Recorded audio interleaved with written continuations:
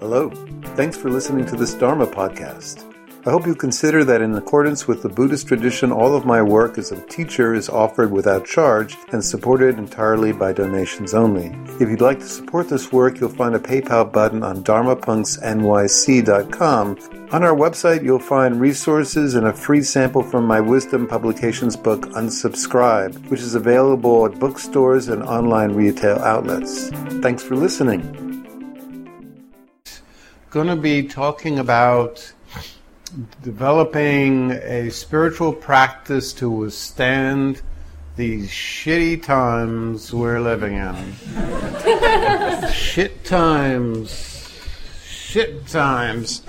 And how can we have a practice that conditions a sense of resilience, a sense of strength to put up with all this nonsense going on?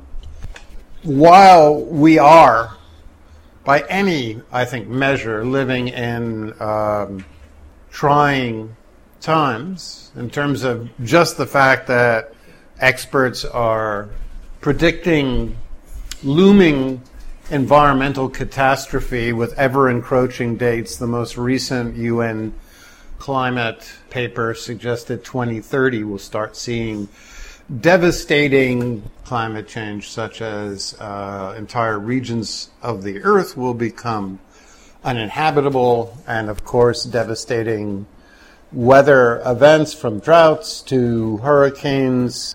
And if that wasn't enough to bring you down, then we have the corresponding growth of fascism across the globe, even in countries traditionally associated with a degree of standardized democracy and individual rights, such as the country that we live in today. On the other hand, we are lucky to be living in the first time in human history where a successful model that outlines in a compelling and verifiable way what our core psychological needs are to establish emotional regulation and a sense of balance, established through untold decades of theory and research. We have finally stumbled upon attachment theory, which is a massive breakthrough in the sense that finally we have a insight into what causes the bulk of human psychic agitation, distress, what our needs are that when met can alleviate personality disorders and symptomology, pathologies and so forth. And that's important because we're not stumbling around in the dark anymore hoping that with blind faith that this or that superstitious belief or ideology will hopefully get our needs met. There's actually very persuasive, hard, cold mountains of clinical research that show that, one, human beings, we are all born with an attachment system that has evolved over the course of natural selection with the chief goal of maintaining proximity between ourselves and caregivers when we're in infancy so that we can essentially get our core survival needs met, not just for food, not just for warmth, but in fact the dominant need that's met through attachment is having someone, even in the earliest infancy, being able to see our emotions, understand our emotions, soothe our emotions, and let us know what we're experiencing. And in fact, in the experiments, which were kind of horrific, but the experiments of Harry Harlow with the baby rhesus monkeys showed that given a choice, primates will actually choose nurture without food over food without nurture. So our emotional needs early on in life are paramount. So if This attachment system is pretty simple. It works as follows. When an attachment figure is not close enough to make us feel safe, seen, soothed, protected, then we cry or we make a distress call. The attachment figure hopefully comes, and then our attachment system switches off. And if there's a reliable pattern of attachment in childhood where we feel safe and understood and soothed and encouraged, then we have what's called a secure base. And a secure base is a really important term to know. If you've got it, you feel encouraged to explore. You feel positive expectations of your future in relationships. You are confident stating your needs. You are capable of reaching after opportunities. You don't live with core shame that constantly makes you feel like a fraud or imposter. So all these very, very significant criteria or developmental milestones are met if you've got a secure base. And all of that is established if somebody reliably, when they hear your cry or you seek attention, stops and responds to your bids for being seen, and essentially looks at you, pays attention, mirrors your emotions. And what that does is, again, with the secure base, it deactivates your attachment system, switches it off, and allows you to go into a second mode, which is called explore, where you can explore the environment, you can take risks, you can try out new skills, you can essentially be a growing individual because you know there's somebody there that has your back, that will help you pick up the pieces if something bad happens while you explore and you take risks and you embrace opportunities. And we have this need from birth to death. Never goes away. There is no time in your life or my life where we ever graduate from our attachment needs. If we don't get reliable attachment early on, if our caregivers are either emotionally distant or they're overwhelmed and their emotions are not attuned with ours, or they are in any way frightening, then our attachment system can either remain hyperactive, where we're constantly expecting abandonment and constantly preoccupied and never capable of exploring the world. Or on the other hand, we'll totally switch off our need for attachment. For some of you that might sound good, but no, there's a downside to it. Those children and adults become essentially trying to get all their needs met outside of human relationships. They may eventually become emotionally numb. They emotionally suffer from significant depression. They eventually find out feeling that their life is bereft of core meaning or purpose. So pick it, your choice: anxiety or depression, anxious attachment, dysregulated, which is, the children have been abused, or avoidant. It's not good if we don't find a secure base, a reliable attachment. Now, adults, unlike children, can auto-regulate their emotional needs for longer periods, which means a child can go without an attachment figure for a short period and then will become dysregulated and will start experiencing distress. An adult can go without attachment for a series of days, but very quickly we too become dysregulated, and in fact, in the extreme conditions of solitary confinement, in as little as 48 hours, we start seeing emotional decompensation. Studies have shown by the University of Utah that the single deadliest factor in human life is emotional isolation. It's actually worse than smoking a pack a day, than being an alcoholic or a drug addict, or being overweight or not exercising. By far. What happens with emotion dysregulation is not only do our immune systems essentially conk out over time, but we don't in any way stay emotionally balanced, And then over time, we start making extremely self-sabotaging choices, and almost invariably, depression or extreme anxiety is the long-term result. So, in adult life, one of the ways we maintain a secure base is by finding an appropriate spiritual path. That's the whole point of a spiritual path. Spiritual paths provide, most notoriously, an attachment figure that's the ideal attachment figure. I am not Christian. My mother was Jewish. My dad was Buddhist, so I don't know what the fuck I'm talking about. But obviously, for many people, Christ is the ideal parent figure, always available, always gentle, always kind, always appreciative. At least if they're emotionally healthy, the individual is, then Christ will be that.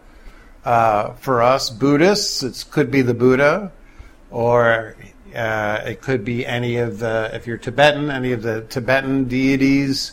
For many people, it can be, in Hinduism, other deities. Muslims can either have Muhammad or any other source of a secure attachment. Any spiritual path that presents itself as meeting your needs in complete isolation or completely reducing the necessity of interpersonal relationships is not a spiritual path. It's a cult, and it's a dangerous one. And it is one that is engaging in a severe spiritual bypass, which is a psychological term for validating emotionally avoidant coping strategies. Avoiding being vulnerable, talking about our needs, our feelings with other people, and having someone hear us and validate our feelings and make us feel safe and heard. Spirituality at its best can help us compensate for early attachment disturbances that lead to addiction and self-harming behavior. Many people go into 12-step recovery and into other forms of spiritual practices, Buddhism, Judeo-Christian, and across the spectrum of spiritual paths, Islam, Hinduism, Brahman, and so forth, and compensate for those early attachment disturbances where we constantly sought the feeling of being seen, cared about, and through the having access to a community of people that are accepting and gentle and don't turn us away, who don't judge us harshly, it can create a corrective emotional experience.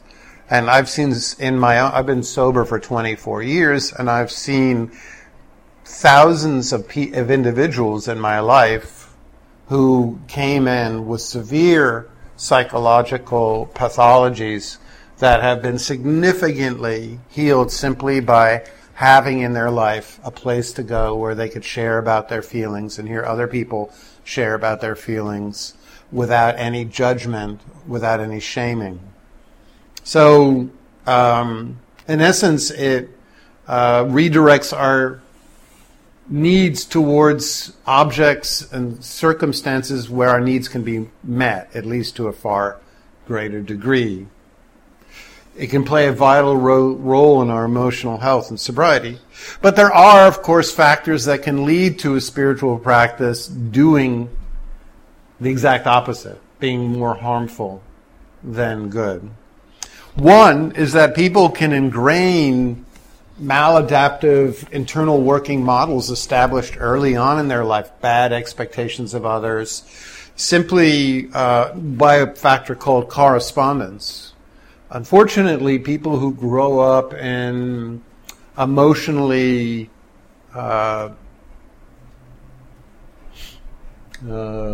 unavailable caretaking environments can can develop really deeply ingrained negative expectations and can project those negative expectations upon their spiritual practice.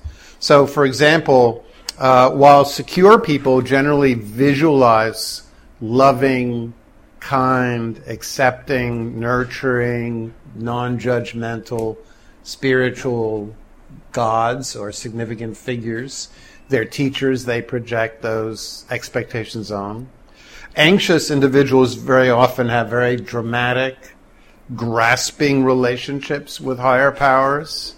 They often live in the expectation, just like they had in childhood, of being easily abandoned. Avoidants view God, understandably, as remote, inaccessible, unavailable, doesn't care. Still, they believe in him or her or whatever, nonetheless. So many Jewish relatives in my family seem to believe in these gods that were, God was this most negative feature. I've never got that, but it's in children who grow up in emotionally avoidant backgrounds. They tend to not only choose partners who are emotionally avoidant, they tend to create emotionally unavailable, uncaring, distant spiritual figures in their life. And they're also, even if you don't believe in a God, I don't, but if you don't believe in God, very often our feeling of the universe as some people believe in the universe as this benevolent force that's loving and healing, a life force that's vital and helping us and nurturing us. Some people have this sense when the chips are down that the universe is a cold or indifferent or a fickle place, depending on their attachment style. A recent fascinating study showed that disorganized individuals have an extreme predilection towards, extreme by which I mean in terms of prevalence of people who are attracted to these groups. They have a prevalence towards sudden conversions late in life. They have a heavy disposition towards born-again faiths. They not only have extremely punishing gods, they believe in parapsychology, UFOs, and also are extremely susceptible to cults with domineering, abusive figures. Essentially, they recreate their childhoods in their relationship to their spiritual past, much like they also gravitate towards jobs with abusive bosses and so forth. So we tend to recreate our early life dramas, not only in relationships and in workplaces, but also in our spiritual faith. And that's important to understand. No matter how healthy or otherwise, there are three events that tend to activate our attachment system in life. And these are the times we most need a spiritual path that's healthy. And I'll talk about what that looks like in a moment. Those three situations are: one, the experience of being abandoned or the threat of abandonment by a significant attachment figure. That's somebody that you rely on for the feeling of being emotionally understood, seen, cared about. If that figure either is going to leave or die or become separated from you, that is an attachment trauma, and that will trigger your attachment needs. The second is illness, injury, any brush with mortality. Obviously, from childhood on, any sense of the body no longer becoming a safe conduit for life creates an extreme sense of the bottom dropping out, confusion, overwhelm, emotional instability.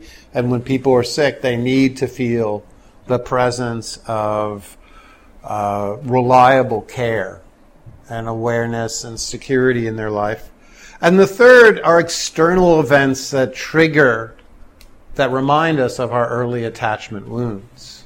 For me, the most primary example of this is Trump and his administration, I think, for so many people I work with in counseling, certainly myself, creates an environment that is eerily similar to dysregulated families where one caregiver is emotionally is untrustworthy, prone to lying, denies culpability, claims victimhood for something that they're not a victim of, ridicules vulnerability, picks on the vulnerable, and so forth. So what we have is essentially an environment that is deeply triggering for so many of us. And for those of us that are not triggered by it, those people grew up in such dysregulated households that they're like, oh, this is the way things are. Dad was a complete narcissist, incapable of acknowledging any mistakes or being in any way acknowledging of the way he undercuts everybody else in the family, the way he makes false promises, the way that he essentially leads to instability. Just like good old Dad, that's happening again. So everything is making complete sense to me. The rest of us who only got that a little bit of the time, this is a horror. So it triggers a need for a sense of security, a sense of reliability. But just as children can lose faith in their attachment figures and become eventually emotionally avoidant and practice avoidant coping, we too as adults can lose faith in our spiritual path. Because for some of us, the sign of all this stuff happening in some way creates the sense that our spiritual path isn't working. So that brings me to the final and most important part of the talk, which is crafting a resilient spiritual practice, which must contain or provide, I should say, the sense of being seen, being understood, being comforted, and being encouraged, because life is hard, a figure that makes us feel appreciated and vitalized so that we can continue to get up in the morning and go about our lives. So those are the four things we all need from birth to death. The feeling of being safe and seen, emotionally understood, comforted when we're agitated, and encouraged to continue seeking or working towards a goal. So the first thing that for me, by definition, healthy spiritual path should provide, no matter if you create your spiritual path out of whole cloth or whether you're thinking of any spiritual path, and Buddhism is just one of many and they're all valid. But a spiritual path must prioritize the importance of making connections with a community. Without robust, reliable, ongoing interactions with other adults, everything else in a spiritual path is unfeasible and will not lead to any permanent sense of release or emotional health. You cannot, there's no path that will alleviate our emotional needs for co-regulation. That's what our species is. The good news is that a good spiritual path with access to a community can alleviate one of the great maladies of this age, which is that people try to get all of their attachment needs from one individual, which is the person that I would say dating, but now it's just texting on the phone multiple times a day. But we try to get our attachment needs from one person. And as we know from the work of the anthropologist Robin Dunbar, that actually human beings were always set up to have a small group of emotionally reliable, safe friends who were available. We lived in hunter-gatherer collectives where there would always be people there to process. And for the first time in history, we've essentially isolated ourselves to a degree where we try to get all of our needs met from one person. And then it's easy to be caught off guard by the fact that other people, other individuals do not want to meet all of our attachment needs. So having a spiritual community of any form, from 12-step to Hinduism, Buddhism, any community, having access to it, will not only help you establish a greater degree of psychic balance, but will also spare your relational partners. 2, it's essential that we do not bring our needs for overcompensation into our spiritual path. That's a fancy term for the fact that many of us seek from our spiritual practice a superpower that will come in and not only make us feel a little safer and a little bit more emotionally regulated in our lives, but we want someone that will rescue all of our loved ones, that will make the universe a safe place, that will get rid of all the supervillains in the world, and will somehow compensate for our feelings of powerlessness. And frankly, this need for spiritual practice or a higher power that is somehow responsible not just for your emotional regulation, but is also somehow responsible for righting all the wrongs in the world, sets us up for extreme disappointment and shows a profound naivete about what spiritual paths are actually supposed to present.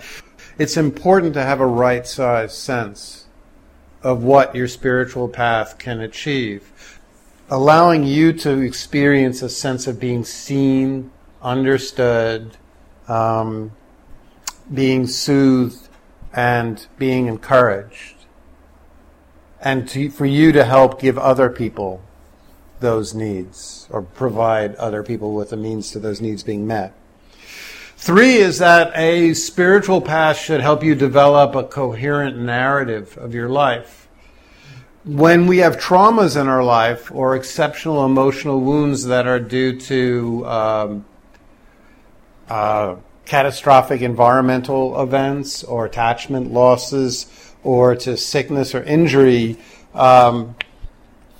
it's tempting for us to make sense of these events in catastrophizing ways, globalizing ways, like the universe is terrible, people are indifferent, everything is bad. And once again, if we have these globalizing narratives of our life, all we're doing is recreating the sense of abandonment over and over and over again, and then your spiritual path will not be able to alleviate through helping you meet this needs for being seen.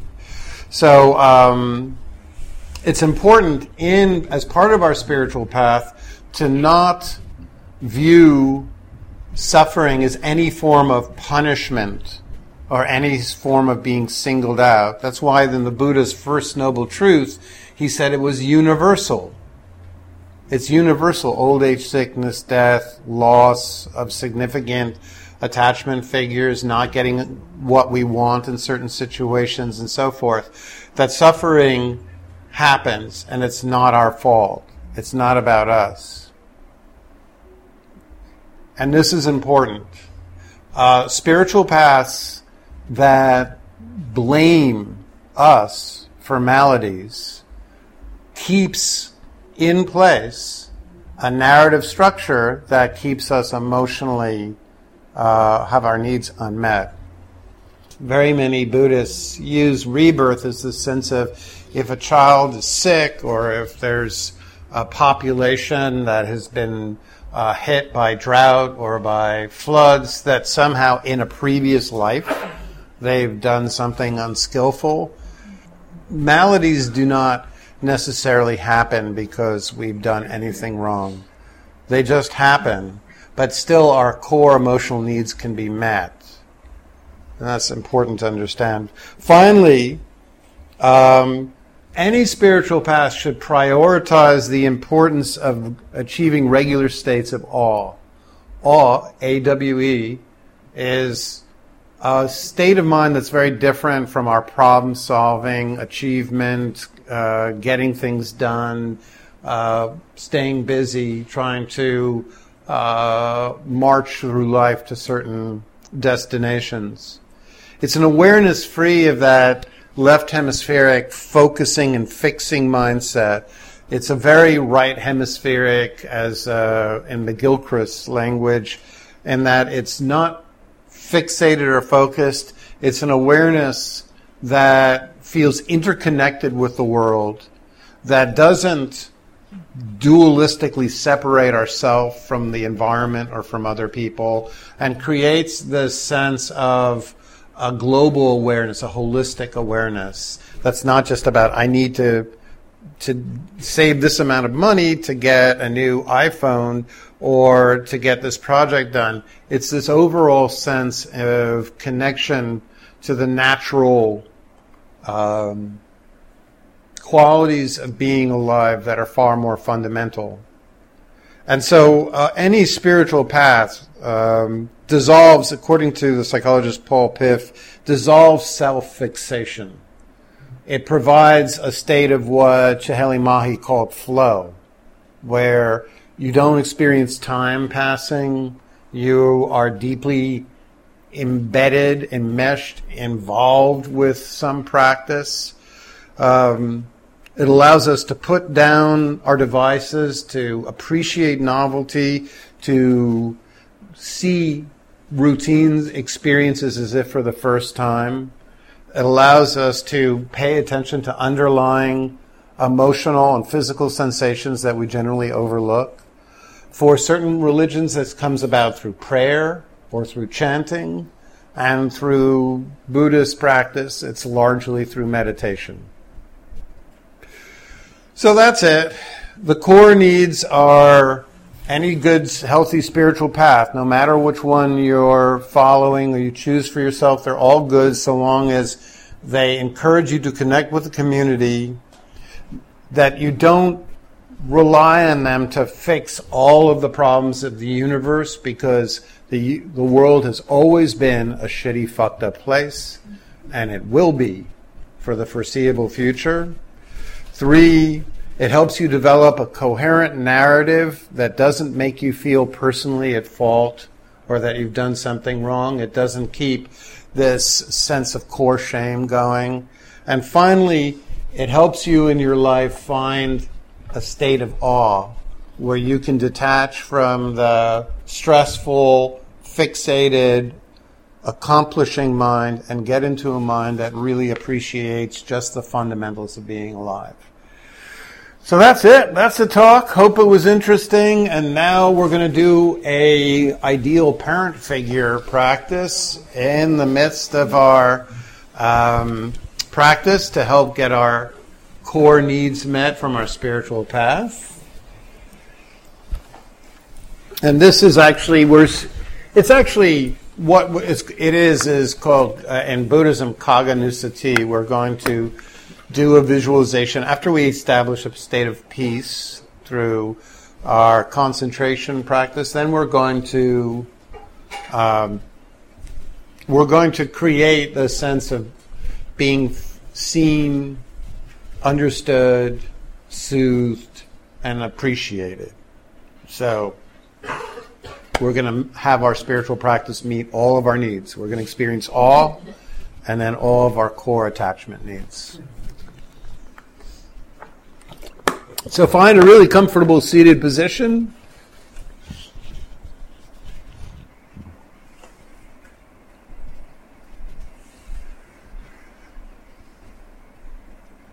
And just closing the eyes, and if you like, just allow your body to wobble from left to right and front to back like a top, and just allow your body to come to a stop at what it feels is a good, balanced position. I found that many people, myself certainly included, tend to have a conceptual idea of what is balance versus a felt balance, and the felt balance is far more important. And the key factor of a felt balance is the sense that our head is not slouching in front of our chest. So if it helps, gently tilt the head a little bit back by lifting your chin. Like you're looking at, again, a tall building. And just that subtle shift allows us to start balance from the top all the way down to the sit bones, and that's really so important. When we have good balance, not only do we have less stress when we sit, but also good balance encourages us to connect with the physiological sensations of being alive.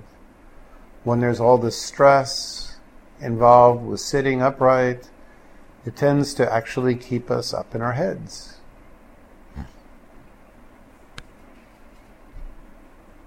Because it makes the body uncomfortable.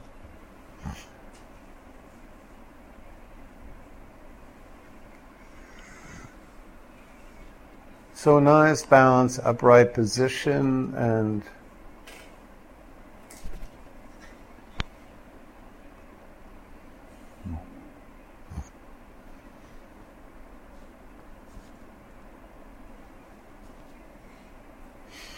let's take a few breaths just to fully land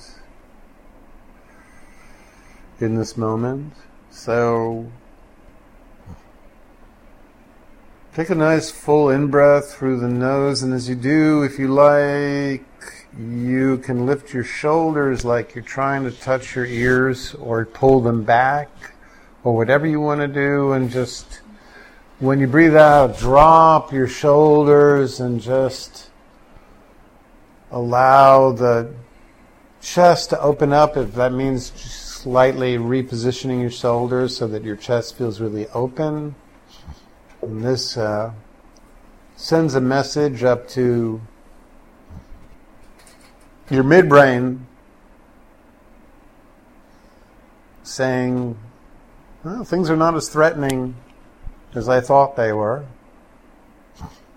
because my chest is nice and open. I'm not contracted and defended. And so for the second in-breath, pulling in or pushing out your belly, whatever you feel is more appropriate. There's some who do pranayama breath. It's pulling out the breath, the belly, I should say. So just do whatever works, and then relax with the out-breath, releasing any stress in the abdominal region. And again, if your abdomen is soft, relaxed, without contraction, that's another vagal vagus nerve message up through the spinal cord to the insula, to your midbrain, saying everything's okay. My chest is relaxed, my stomach's relaxed, I'm actually not in any threat right now. So I can feel much safer. And then a third breath, squinching all the muscles in the face, really tight, just making ugly pinched face. And then as you breathe out, relax all the micro muscles around the eyes, the nose, the jaw. And there's actually a higher vagal, there's a polyvagal highway that works with the muscles in the face. And higher order emotions read your facial expressions and get a cue from how your face muscles are,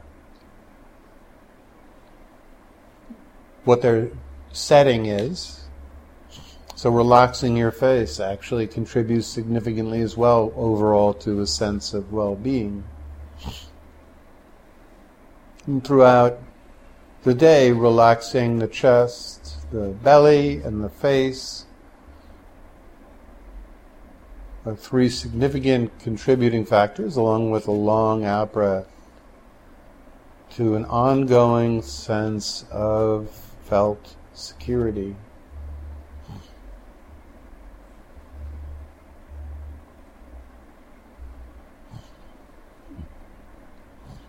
And now trying to find that state of mind that we experience when we're on the first day of a vacation. No sense of needing to get anything done. We don't have to go anywhere. We're already arrived at wherever we're spending this vacation. We don't have anything to do. We don't have anyone to take care of or worry about what they think. Any thoughts about the past are disinteresting. You don't want to bring the dramas and unfinished business of the world with you into your vacation. And you don't want to think about the future, what you'll be doing when your vacation ends. So any thoughts about anything other than what's happening right here and right now are not interesting. This is that special moment in life where you land at a place you've been looking forward to.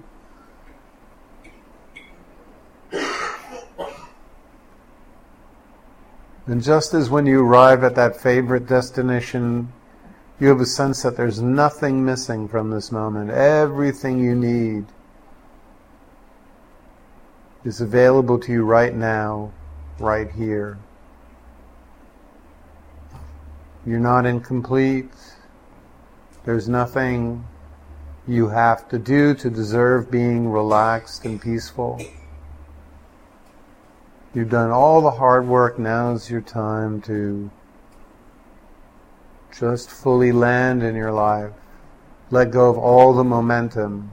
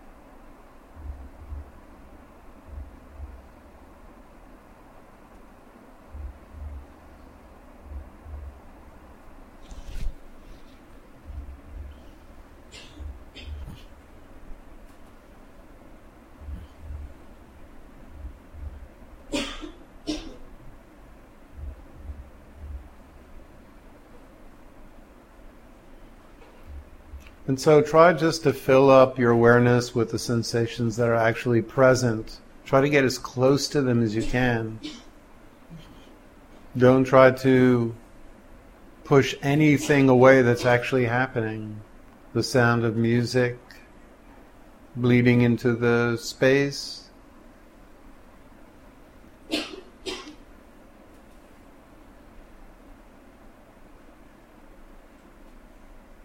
Any and all sensations of the body, any feelings of heat or cold or clamminess.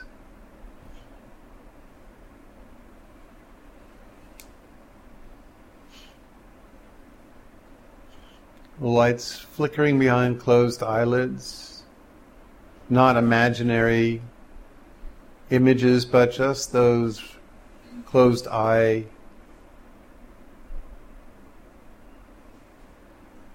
abstract light patterns that happen when we close our eyes.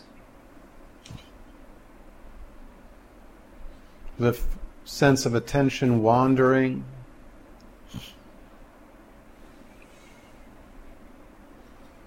Perhaps the heaviness of tiredness or the energy of anxious predisposition.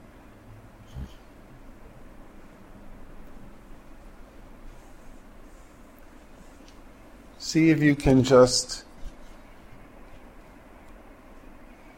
embrace as closely as you can to all the sensations, this experience, this moment, knowing it'll never happen again.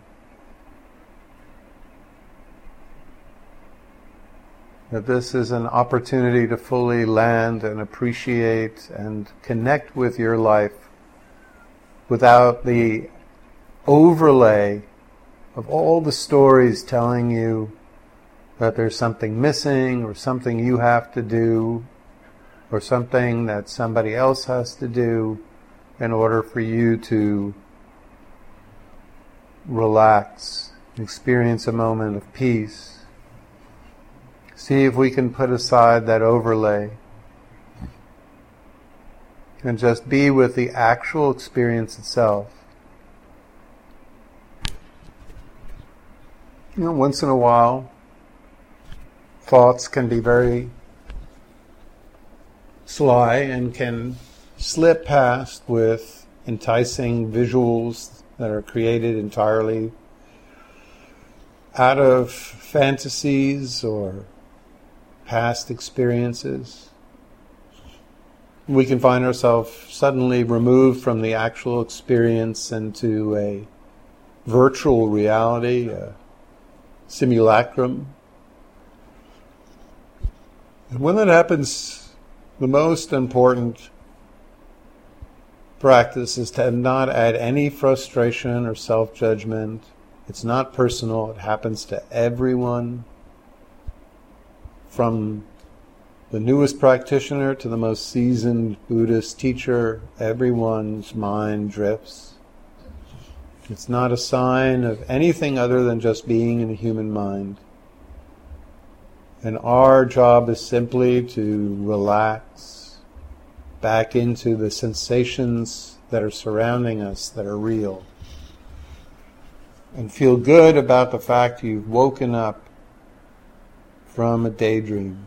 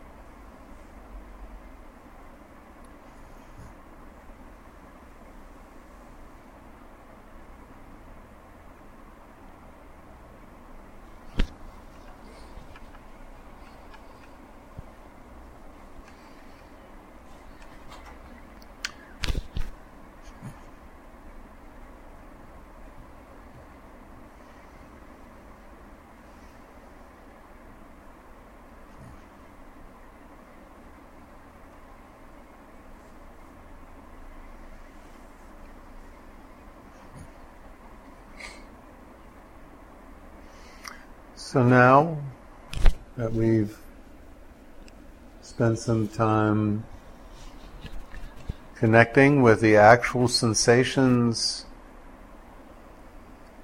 that are present, we're going to do a second practice, which is based on some visualizations, which Buddhist practice is actually traditionally fairly replete with. So one lovely practice is to at first imagine yourself to be right now in what could be best described as a secure bubble.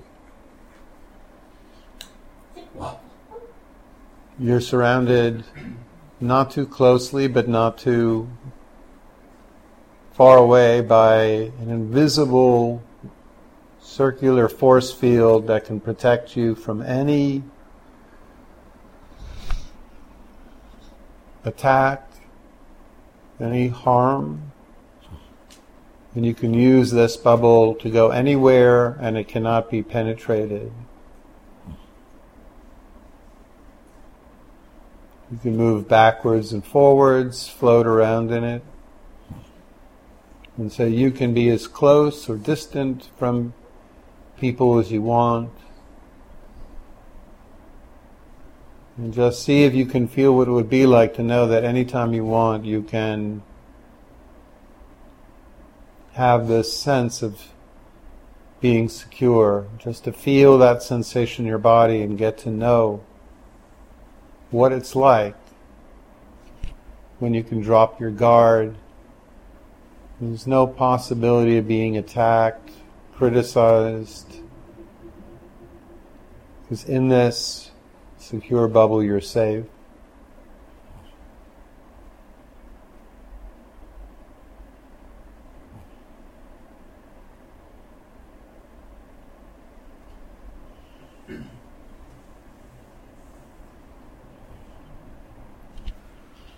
And with this sense of being safe, I'd like you to travel back in time in this bubble to a time in your life where you needed to have a loving, caring figure, an adult that would be there to explain what was going on, to make you feel understood, to help soothe you if you were lonely or frightened or upset or angry.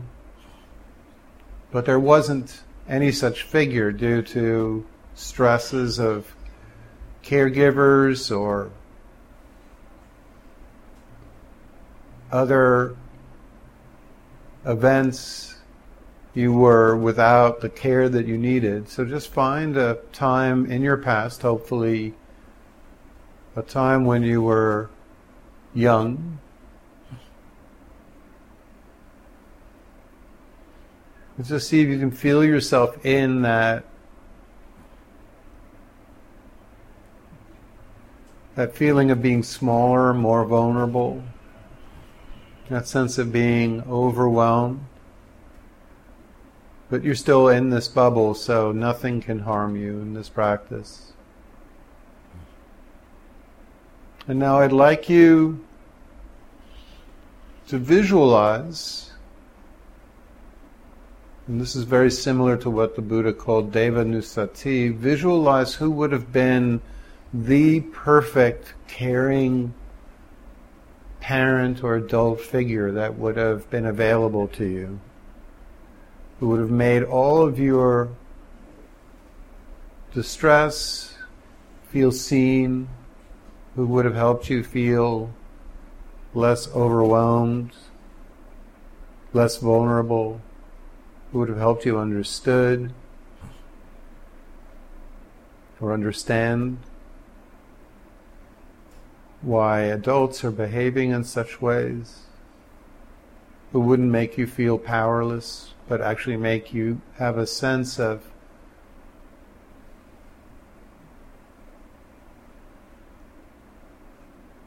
having some say or some influence over events. So visualize entirely from your imagination, if that's possible, who would have been the ideal figure.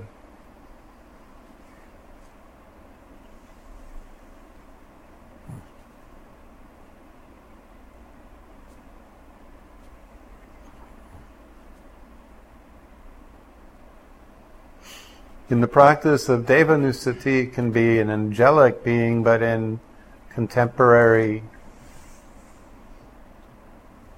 therapeutic practice, it's just visualizing an ideal parent figure, whichever you feel better with. Just visualize entirely out of your imagination who would have been ideal. See if you can have a sense of how they look at you, where you would be, how they would be conveying their care, their appreciation of you. Would you be in your childhood house or outdoors? Would you be in a certain room? Would you be standing or seated? Would they be looking at you or holding a hand or helping you feel confident go somewhere, walking up a set of stairs or leaving a house?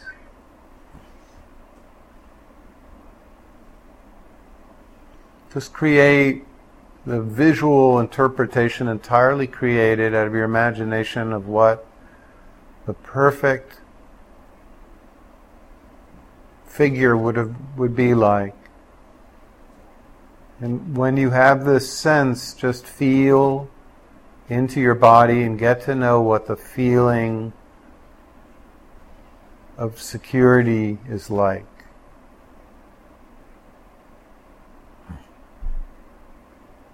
If you know what security feels like, when you meet people, you can gauge whether they create that feeling of security. You can choose relationships, friendships, work. If you know what security feels like, you can know which situations are meeting it and which are not.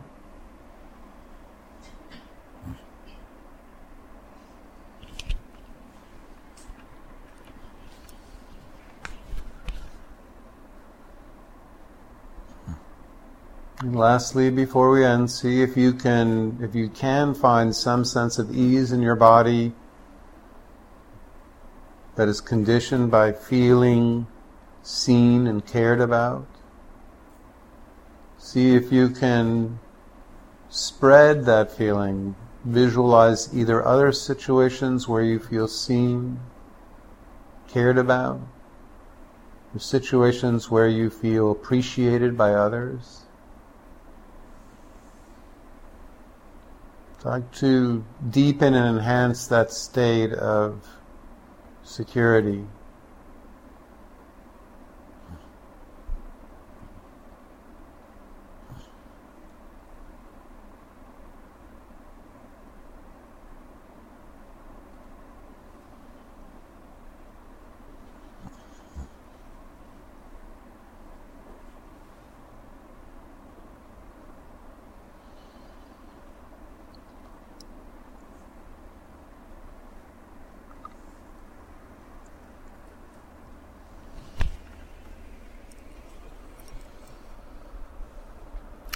So in a moment I'm going to ring the bowl, and very slowly, when you feel like it, open your eyes enough to see the lights and colors, and see before you look around the room if you can integrate this embodied awareness into your visual awareness, so that you don't allow thoughts and images to push all of your embodied awareness, which is so vital for getting your needs met. After all, the bulk of our attachment needs are signaled physiologically. So you need to have an awareness of your body to make smart choices in life.